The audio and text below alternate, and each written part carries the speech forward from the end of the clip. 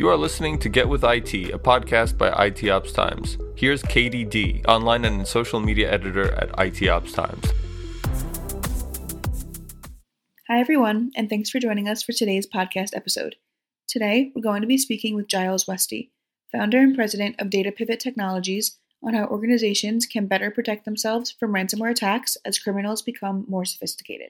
All right, so just to get started, can you give me a little bit about your background and kind of how you got into this field? Yeah, so I've been selling software to large enterprises, various solutions to large enterprises in the information technology stack for about 18 years. And it's always been focused around backup and recovery until about 2015 when I founded DataPivot Technologies. And we sell data center and cloud solutions and pretty much want to be in all things data solution provider to mid to large enterprises around the nation. So data security, data protection, disaster recovery of your data, data storage, etc. All right, thank you for that.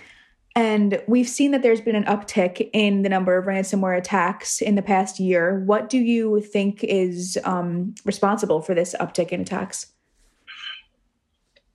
Well, it's proven to be incredibly lucrative for hackers. So they've doubled down to follow the money. You know, they can do it remotely.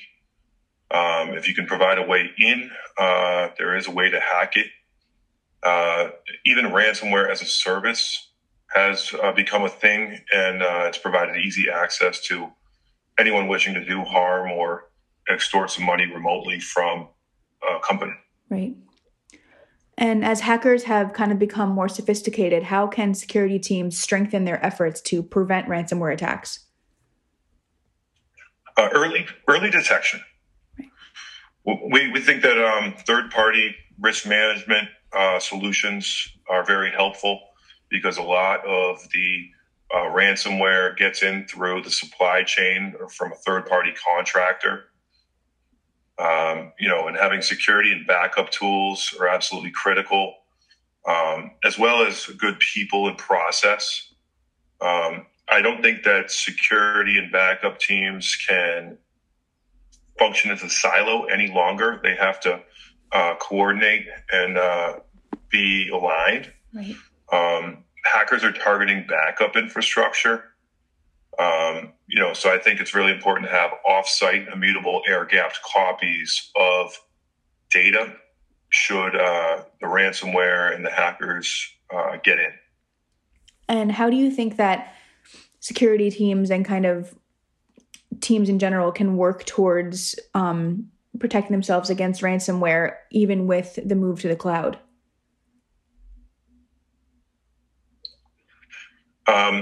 So you have to invest in tools, various tools to identify early, that are cloud-ready tools, right. As well as should a breach occur, have a third-party solution in the cloud that allows you to recover. Should credentials get hacked? Should there be a bad actor? Right. Should there be someone trying to encrypt your data? There is an immutable copy within that cloud, or you can have an immutable copy replicated back to an on-premise media type. Right. And how can organizations work towards accelerating their recovery time after falling victim to a ransomware attack?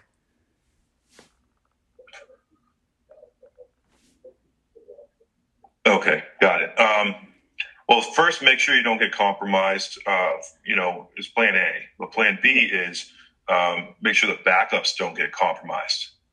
And use technologies that can determine the last good copy of the data. Basically have a curated copy of the data. Some solutions allow you to find the last good copy, that curated copy, a little bit better. Have a hot or a warm site to access that copy of the data, then recover, then test. Some of the people here at DataPivot emphasize that you should follow the 3-2-1 rule. and have a safe copy of your data at another site or another cloud. Again, go for the curated copy. Have an automated process to find that faster.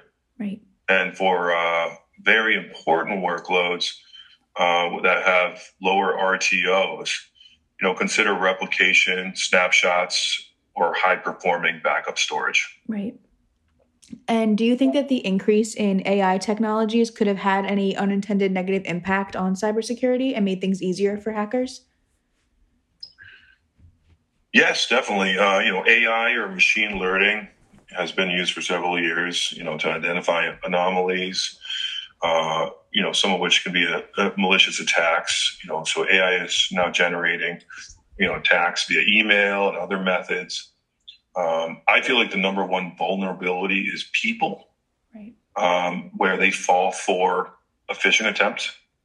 So AI can, in good hands, can be used very constructively. AI in bad hands can be used very destructively. So it's definitely used by both sides, and it's going to be an ongoing cat and mouse game. Yeah, definitely. What do you think is the most important thing organizations can do to kind of protect themselves against these kind of attacks? I'd say invest in products, people, and process. Assume it will always happen, or assume it will happen eventually, and plan for the worst case scenario. So our specialty is being able to recover should you get breached. So have a good, clean backup copy that can allow you to recover. I would say have a plan A, B, C, D, E, F, a backup to your backup plan. Right. Have something immutable offline.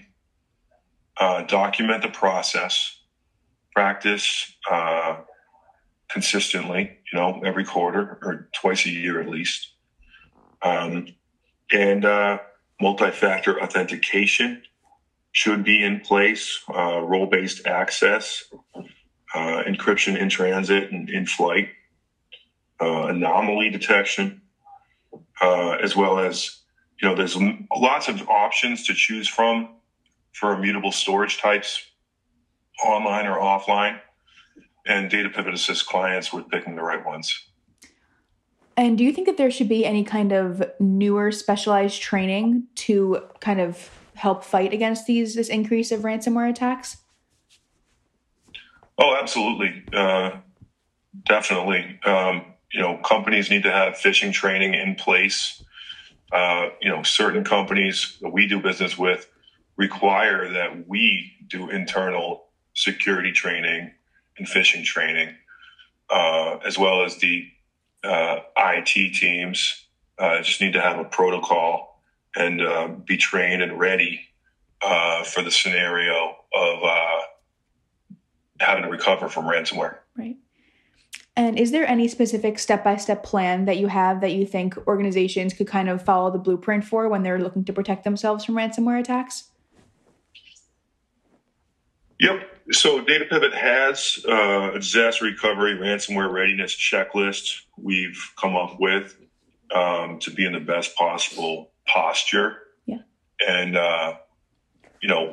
should you get compromised, there's also a process we have to recover, find that curated copy, make sure the threat is mitigated and stopped, recover, and then test, and so on.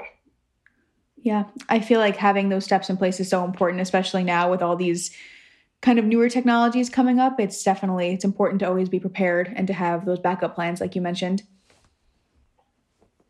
Absolutely. All right. Well, those are all the specific questions that I had for you, unless you have anything else that you think is worth mentioning or that you want our listeners to know. Yeah. Let me think about that. What do I want the listeners to know? DataPivot, I would want the listeners to know about DataPivot. And so DataPivot specializes in enterprise backup and recovery data protection, disaster recovery of your data, especially in a ransomware event.